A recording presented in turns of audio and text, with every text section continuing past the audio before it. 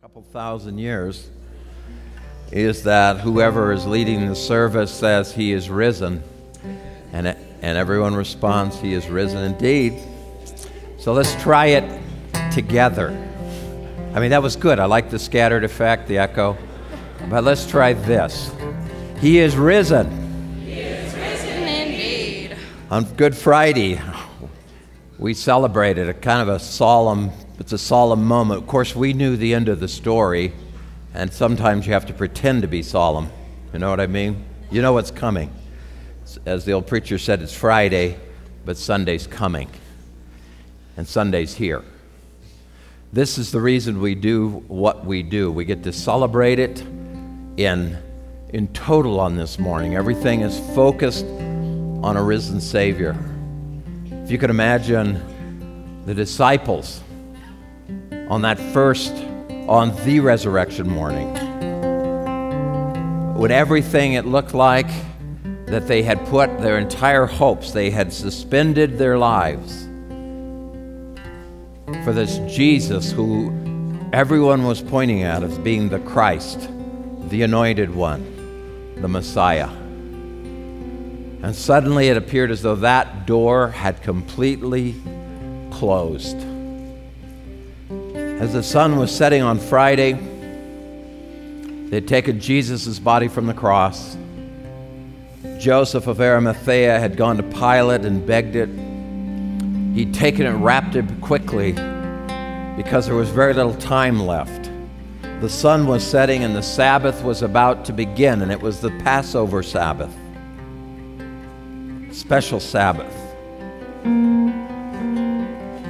The religious leaders had accomplished what they needed to do, and now they needed to focus. That Saturday that was in silence for the disciples, no telling what they did. I doubt that they went down to the temple to worship. But all of the things that went on that day in the temple compound, and the priests and the incense and sacrifice and all the things that took place, they were huddled together in secrecy and in quiet and in fear. And during that time, our Savior, the Scripture tells us, was collecting the souls of eternity. Paul tells us later that he descended into hell to take captivity captive. And then, as the sun came up the next morning and the Sabbath had ended the evening before, and it was the women, always the women, first to the tomb at first light, and they found the stone rolled away. And when they stepped in, it was empty. The body was gone. And they thought exactly what you would have thought. They've taken him away. But how many of you know this morning nobody took him away?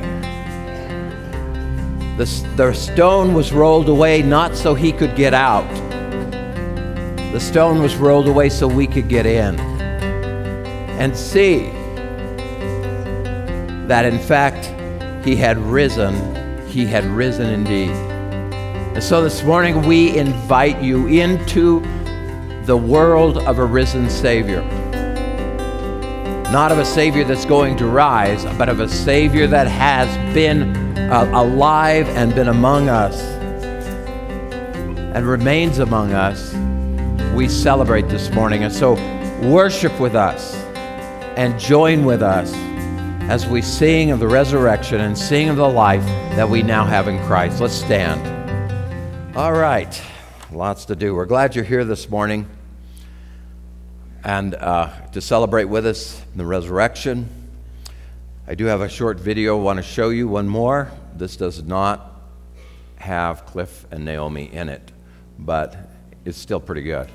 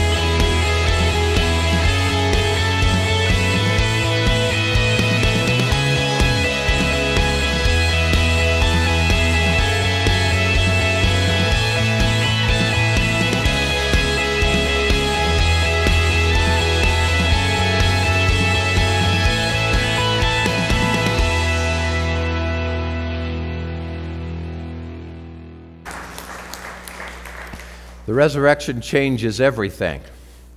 Changes everything. I want to read Luke's version of that morning, because all four of the Gospels have a version, and they all vary just a little bit in emphasis and the way that it's looking at it, the point that they're trying to make. But I want to read Luke's this morning. It says, "Now on the first day of the week, very early in the morning, that is these women that had followed on Friday, had followed them to see where the body was going to be put. These same women returned, and certain other women with them came to the tomb, bringing the spices which they had prepared. And they found the stone rolled away from the tomb. And then they went in and did not find the body of the Lord Jesus. And it happened, as they were greatly perplexed with this, that behold, two men stood by them in shining garments. Then, as they were afraid and bowed their faces to the earth, they said to them, 'Why do you seek the living among the dead? He is not here, but is risen. Remember how he spoke to you when he was still in Galilee, saying, the Son of Man must be delivered into the hands of sinful men and be crucified, and the third day rise again.' And they remembered his words. Then they returned from the tomb and told all these things to the 11 and to all the rest. And it was Mary Magdalene, Joanna, Mary, the mother of James, and the other women with them who told them these things to the apostles. And their words seemed to them like idle tales, and they did not believe them.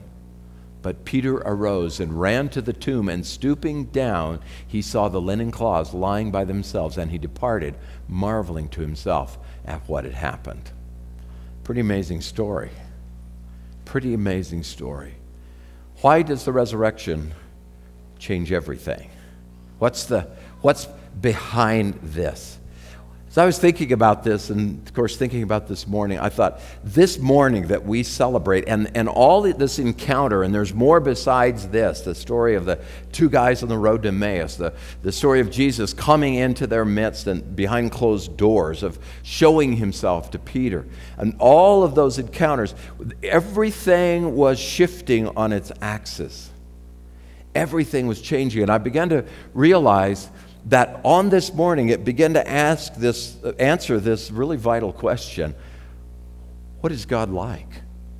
What is God really like? We begin to see it on this morning.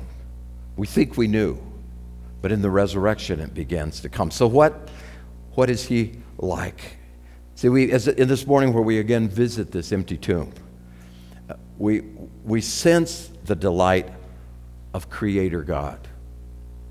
We sense him opening heaven. We talked Friday night about how God not only reconciled man with himself, but he reconciled something in himself. This balance between his holiness and his love. There are those that are going to see him in his holiness someday and very much regret that they never took advantage of his love.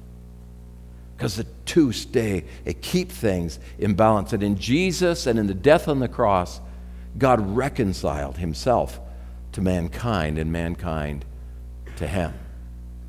See, this is what happened. The door of eternity was unbolted. It was thrown wide, and the barriers were demolished. And there was an invitation that was offered to every man and woman to come inside. So now the Father, we stand here on this morning with the Father with his arms open wide, if you can imagine that this is what we celebrate now in the resurrection, that every barrier that ever stood between man and God has been erased in the death and the resurrection of Jesus. There is no barrier other than the one you yourself maintain and keep in place. God has done everything else to see to it that the gap has been bridged. The walls have been torn down, the fog has been blown away, and God is showing who he really is to us in the resurrection. There is no doubt about it. He is ready to receive his beloved creation into the kingdom of his dear Son. So based on the resurrection, what is he really like? Well, number one, if you're following on the notes, these are in your notes, God is good. Have you ever had that wonderful moment, I don't know what's so satisfying about this, where you got to tell somebody else, "I told you so"? Now, I know this probably never happens in your house, But that moment when you know you were right, when you know that what you predicted has come to pass, and you just can't stand by quietly, and you have to say, I told you so. The only thing that's the polar opposite of that is when somebody tells you, I told you so. You know what I mean? It does something to me when I thought I was right. See, there's something that's really amazing in all this thing in the resurrection. Jesus had been telling them for quite a while that he was going to be crucified, was going to be buried, and was going to rise again the third day. He had given them that information, but that information never lodged with them. In that reading that we did in Luke, how surprised they were when they had to be reminded of something he told them. He told them again and again. They had not anticipated because simply they had no reference point for what was about to happen. Those women that went to the tomb on that day with all of those spices, they didn't go there to verify his resurrection, did they? They went there to put those spices on his dead body. They expected things to be the exact same way as they were when they had left him several days before. They thought it was all going to be the same. And what they found at the grave both filled them with wonder and filled them with terror. They absolutely had no place of connection. Now here's where I think God is good. And we start thinking about the way that he presented himself. Imagine, how might God have presented Jesus back to the world in his resurrected form? Think of the possibilities. What would have happened if he would have shown up first in Caiaphas' bedroom? Remember Caiaphas, the high priest that was kind of driving this whole thing? What would have happened if in the morning Pilate's brushing his teeth in the mirror and he looks over his shoulder and there's Jesus? How many of you know that might be a real heart stopper? You know, that might have been a story. Or if he would have come to Peter and just suddenly appeared in front of Peter and said, I told you so, Peter. But instead, how did he do it? He made the first announcement through a couple of angels. Didn't even make the announcement himself. Because he knew this was a heart stopper. He knew the world was changing. He knew the goodness of God was about to flow in a way that the world had never known, and it would never stop from that point on. And so how did he reveal himself? In the beginning, Mary never even recognized him. And he sort of eased her into it, didn't he? On the road to Emmaus, he eased them into this story. He eased them into this place of saying who he was. In fact, he showed up, he ate with them, he prayed with them, let them get used to the sound of his voice again, so that they might understand this was not a disembodied spirit, that it was his ghost that had come back, but it was in fact Jesus risen from the dead. And in God's goodness, he just began to ease himself back into their lives, because in that 40 days from the time of his resurrection to the time of his ascension, there was some real significant work had to be done. And he needed their full attention. Isn't it wonderful? Aren't you glad that in God's goodness, he does the very same thing to you? How many of you have ever stopped to think what it would be like if God revealed himself in all of his glory while you're brushing your teeth in the morning and you look over your... The Bible basically says you couldn't take it. Any time you have ever seen, every time the scriptures report these encounters, these one-on-one encounters with Jesus or with the Father, the people with whom he has the encounter don't stand there and say, glory to God, aren't we having a wonderful time in Jesus? What do? They end up on their faces, repenting, crying out, because not only did they see him, for the first time they really saw themselves. If God was to reveal himself in the fullness and what he really is, you and I would not survive the encounter. But God is good. And everything about him is good. In these encounters, he was being good and saying, the world has changed. I will be to you whom you need me to be. As I said earlier, in Matthew's account of the resurrection, it tells us that at the last moments before the sun comes up, an angel comes and he rolls away the stone. And he does it not, as we said, to let Jesus out. Jesus already passed through the grave clothes, gone through the solid wall. It was no problem. He was risen in a bodily form, but it was not the same body he'd had. The angel rolled back the stone because we needed to be able to look inside and see it was empty. Nobody was the witnesses, and what they did see, the guards that were there, the Roman guards, fainted. They passed out in just the implication of what was beginning in the garden. So God is good. This is what he had told them, Matthew 11. He had said to them, come to me, all you who labor and are heavy laden, and I will give you rest. Take my yoke upon you and learn from me, for I am gentle and lowly in heart, and you will find rest for your souls. For my yoke is easy and my burden is light. Aren't you glad God does this as he sees fit and as you are capable of seeing him? How many of you know him better than you used to know him? I'm about to start 41 years, my 41st year. And every now and then I will remember a sermon that I preached, say 35 years ago, 40 years or 30 years ago. And I cringe. It's an embarrassment, and I hope that all copies of any tapes or notes have long since been lost, because I know him better now. And I can speak with more confidence about who he is. My relationship with him has given me something now that when I speak or when I think or when I study, I begin to see this God whose yoke is easy and whose burden is light. And he's the one I serve. God is good. What's God really like? Well, he's obviously powerful. This is in my notes, but not in yours. I wrote down, death gets housebroken. See, we discover in the resurrection that death was meaningless and still is meaningless to Jesus.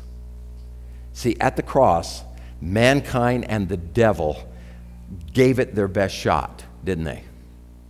The thing that they employed, the most potent weapon that had been in their arsenal, and it looked like for a while that they had been successful, but how many of you know Jesus walked away from it? He walked away from it with death on a leash. And he was in total control. What he had accomplished at Calvary, and then what he had impacted us with at the resurrection, had proven that the thing of which mankind is the most fearful, the thing that feels to us like the last curtain call, is no last curtain call at all.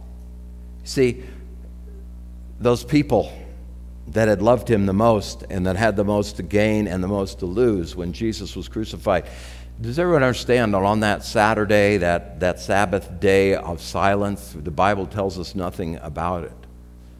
These guys were in hiding. Everything had changed. It looked like everything was changing, and then in a day, everything changed. But how many of you know that in one more day, everything would change permanently and forever? And the Jesus that would walk out of there was the one who now was in total control of even the greatest threat to mankind, the thing that we had feared the most. So Jesus, understanding all of this confusion and these whirlwind emotions and this uncertainty, as he began showing himself to these people, he began to let them understand that he was in total control. This triumph of Jesus became the stepping stone into his everlasting presence, both in this world and into the next. Death becomes nothing more than the point of departure. It becomes nothing more than the place we leap off into what our final destiny is going to look like.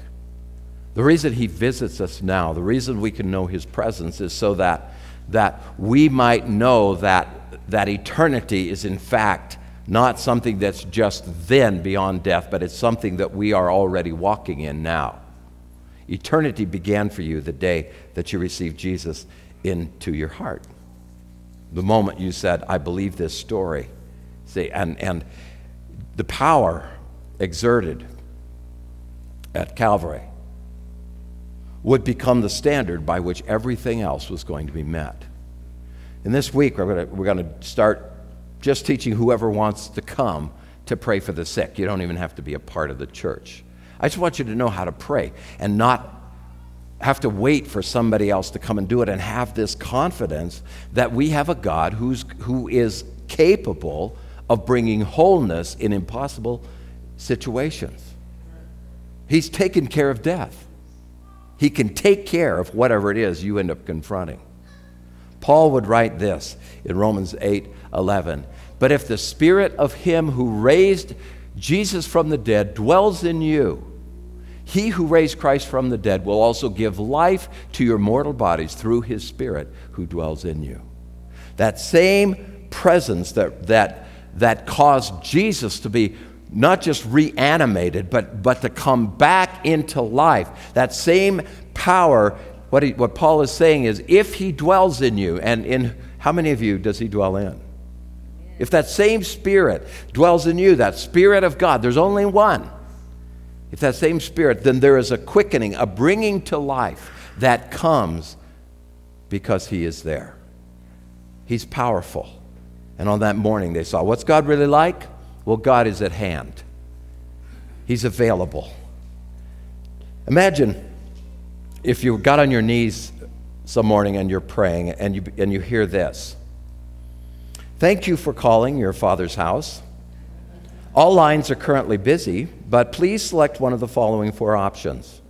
Press 1 for requests, press 2 for thanksgiving, press 3 for complaints, press 4 for all other inquiries. Your call is important to us, but the angels are presently helping other seekers. Please stay on your knees, and your call will be answered in the order that it was received. There are 38,374,221 ahead of you, but thank you for your patience, and have a nice day. How many of you are thankful that you're never going to hear that? Amen. You're never going to hear that because God is present and accounted for. He was available. He was at hand. Do you remember Jesus' message? Repent. The first message that he preached. Repent, for the kingdom of heaven is what? At hand. It's arrived. It's here. In his resurrection, do you understand it's even more at hand than it was when Jesus said it was at hand? Because now in the presence of the Holy Spirit, he would be here. Jesus' resurrection secured his availability for all eternity, and eternity begins now. God has always been available. He's always been near. But now, the message is we have his undivided attention. Time and space are not limited to him, because now he's present as the Holy Spirit, God in fact, God on board, God in the moment, God in availability. He is here. See, God never intended from the very beginning, he never intended us to be separate from him. In the very beginning, he created us with the equipment to have communication and relationship with him. Can you kind of think of all that, whatever you need, whatever you're going to need to receive and to send, everything was built into mankind at that moment because God meant for us to be in constant and significant conversation with him, and we were the ones that messed it up. That equipment is still there. We're the ones who wandered away. And we only sought God when we got desperate. See, something has happened. That has changed. In Christ, all of that equipment has been rejuvenated. It's been made alive again with me. And he has the intention of bringing every one of his children into significant relationship with him. He never, ever intends to be separate from you again. That's the resurrection. By his Holy Spirit's presence, he is always there. Jesus had already told the disciples in Matthew 7, ask and it shall be given to you, seek and you shall find, knock and it shall be opened to you. For everyone who asks receives, and he who seeks finds, and to him who knocks it will be opened. Why could he say that? Why not the busy signal on the other end of the line? Because Jesus knew what was coming. That the moment would arrive when our knocking would really mean something. Our seeking would really bring about finding. That our asking would really bring answers because he knew how available and how immediate he was going to become because of the death and his resurrection. That's true because of the resurrection. I can ask, I can seek, I can knock, and I can believe for a response. What's God like? God's in control. See, this kangaroo court that Jesus had gone through, these threatened religious leader, this curious but self-serving Herod, a powerful governor and all of his cohorts, this mocking throng, the soldiers' whips, the nails of the executioner, all of those things were telling the story of some kind of an out-of-control conclusion in Jesus' life. But it wasn't out of control. It wasn't out of control at all. In fact, God was in complete charge of every event, every lie that was being told, every persecutor. He was in control. Jesus just submitted to it. And in his submission, he overruled them. How many remember what Jesus told Pilate when Pilate said to him, "Don't you know what I can do to you? Why are you not defending yourself? Don't you know?" Remember what Jesus said? What did he say? He said, "You have no authority except the authority my Father's given you." What he's saying is, Pilate, this isn't as out of control as you think it is. I am in total charge here. The fact that I submit myself to what has to happen does not mean this thing has spun out of control. What it means is it is exactly where it needs to be. But in the resurrection, does everyone understand? Does everyone understand that Jesus finally took total control of this chaotic world? He would now be the rightful owner and the rightful director of all of history. He would now become the rightful owner and the rightful director of my life. Jesus is king. He will never, ever be anything other than king. There will not be an election. There will not be an insurrection. There will not be a challenge to his authority. In the resurrection, the best that the world and the devil could offer was beaten once and for all, and we stand now in the complete revival and restoration of our souls because that is a fact. God is in absolute control, and he's in absolute control in your life. How many of you feel like sometimes it's spun out? Like you're not getting any traction. There's nothing. And Linda and I did some shopping, and as we're pulling out of the parking lot, a noise in the steering of my old pickup truck that I keep around because it's paid for, but have never had a moment's trouble with it, started making a noise it is not supposed to make. And as I fiddled with it and poked at it and checked power steering and did all of that kind of stuff, this sort of helplessness comes over you, like, I'm a long ways from home. How am I going to get this thing home? And as Linda's reminding me of the AAA card in my back pocket, fortunately it was in my back pocket, and I was able to call and we got the thing taken care of. But you get that feeling that man, God, didn't you know this was going to happen? Could this happen as I was pulling out of my driveway? Do I have to be, I have to be in another neighborhood and someplace else for this to go out? And there's that feeling, and instantly you find yourself stepping away from the security when everything goes good and the car starts and I don't think a thing about it and it doesn't make that noise that it's not supposed to make. And I think God is in his heaven. But what about when it does make the noise? What about when things don't go right? What about when it falls? Does everyone understand nothing in the heavenlies has changed because you are in discomfort? In fact, you probably are going to find out he is more in control in those moments than you do when all is roses. This is what Paul wrote further in Romans 8, starting with verse 31. What shall we say to these things? If God is for us, who can be against us? This is on our back wall. He who did not spare his own son, but delivered him up for us all, how shall he not with him also freely give us all things? Who shall bring a charge against God's elect? It is God who justifies. Who is he who condemns? It is Christ who died, and furthermore is also what? Risen, who is even at the right hand of God, who also makes intercession for us. Who shall separate us from the love of Christ? Shall tribulation, or distress, or persecution, or famine, or nakedness, or peril, or the sword, or a steering wheel making funny noises? As it is written, for your sake we're killed all the day. We are accounted as sheep for the slaughter. Yet, in all of these things, we are more than conquerors through him who loved us. For I am persuaded that neither death, nor life, nor angels, nor principalities, nor powers, nor things present, nor things to come can separate us from the love of Christ.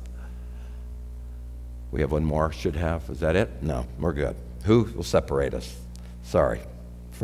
Separated from the love of God, which is in Christ Jesus our Lord. There you go. That's the end of it. So, what is God really like? Well, ultimately, in the end of this, he is the promise keeper. Everything that Jesus had said was now possible. All the promises he had made to his disciples, it looked like life was good and getting better. As Jesus talked about the kingdom of heaven and talked about man's reconciliation with God, and the people were listening and absorbing, those who wanted the Father's presence in their life. All those people that had begun to bank on Jesus' words like, I'm your peace. I will be your peace. When he offered healing, see, the kingdom of heaven for them looked like this. He would talk about the kingdom of God, and then there would be healing. There would be physical healing. There would be deliverance from evil spirits. There was justice coming for the poor and the disenfranchised. There was peace. There was provision. There was freedom from bondages of all kinds. It was kind of interesting reading in the book of Acts this week, as I noticed something, that as the church was assembling and more were being added to it, that there was a large number of poor were showing up at their doorstep. Not just because there was a handout for them, but because for the first time in history, there was a society, there was a community in which they had as much say and had as much love and had as much concern as anybody else. Because the body of Christ mixed the rich and the poor. It was mixing men and women. It was mixing the young and the old. It was mixing the uneducated and the educated. All this was beginning to happen in the church, and the church was beginning to take care of the poor. But for the first time, the poor, the disenfranchised, the disconnected had a voice. And so the poor were attracted. There was justice coming because of what Jesus did. This is the story that was being told by Jesus' ministry. But when his death came, it seemed like all that went out the window. It was all just wishful thinking. But in the resurrection, the kingdom of God meant that heaven and earth has a new connection and a new unity. God had become man, had won mankind back, had risen from the dead, and had ascended to be seated at the right hand of the Father. We have, as we read, a constant advocate in heaven. We are, in fact, seated with that advocate in a place of exaltation and of honor. That's what Paul wrote to the church in Ephesus. That advocate has brought me to a place of safety and security. I am no longer at the mercy of whim and of fortune. His promises now inform my future as well as informing my past. God has promised his life to me, and he has kept that promise. In the resurrection, in that morning, all promises were restored. Everything was back in place. In fact, there was a lot more to come they had no idea of. God was in the building. John 10, Jesus had told them this, "My sheep hear my voice, and I know them, and they follow me. And I give them eternal life." That's what we're talking about. "And they shall never perish. Neither shall anyone snatch them out of my hand. My Father who has given them to me is greater than all, and no one is able to snatch them out of my Father's hand. I and my Father are one." Everything that the Father had promised through Jesus, Jesus is saying, my sheep are going to know the benefit of it all. They are going to know his voice. Up the road a little bit, we'll talk a little bit about this week as we talk about praying for the sick, about how do you hear God's voice. You know, you'll never really hear his voice until you understand, first of all, you have the right to hear his voice. And then you believe he really is talking, and he's talking to you. That he has something to say to you. He doesn't just talk to Pastor Tom and a couple of others select to this church. There's this moment in time where you begin to realize God has given this to the body of Christ. It all becomes true because he lives. Ask the worship team to come back. He's all of these things. Jesus had told Nicodemus fairly early in the ministry, he said, "For God so loved the world that he gave his only begotten Son, that whoever would believe in him would not perish but have everlasting life." That's what we're talking about this morning. Everlasting is not just forever. It's the quality of the life into which we've been introduced. It's God's life. "For God did not send his Son into the world to condemn the world, but that the world through him might be saved." That is what we're doing here. God is good. God is powerful. God is at hand. God is in control. God is the promise keeper. And all of that is yours. Now we're going to stand and worship as we end this. This morning is also a morning that we take communion. And we want to invite you. If you're a visitor, we want to invite you as part of the family. Our kids are going to be coming in here in just a moment. We want them to take communion with us, the young people and our children, on this Easter Sunday morning. You have a lot to celebrate. In fact, maybe you have more to celebrate than you knew, more than you knew when you came in the building this morning. Your God is here. He lives. He lives. Job said, "I know that my Redeemer lives." And everything changes because of the resurrection. You have access. You have voice. You have privilege. You have responsibility. You have recognition. You have the voice and presence of God in your life because he has risen from the dead. Listen, "For I am persuaded that neither death nor life, nor angels, nor principalities, nor powers, nor things present, or things to come, nor height, nor depth, nor any other created thing shall be able to separate us from the love of God, which is in Christ Jesus our Lord. Because of the resurrection, as Paul said, I too am persuaded. All my life, I seem to have this one emphasis. He is alive. He has never let me down. He has never failed to be there. He has never failed to answer the prayer. Our God lives.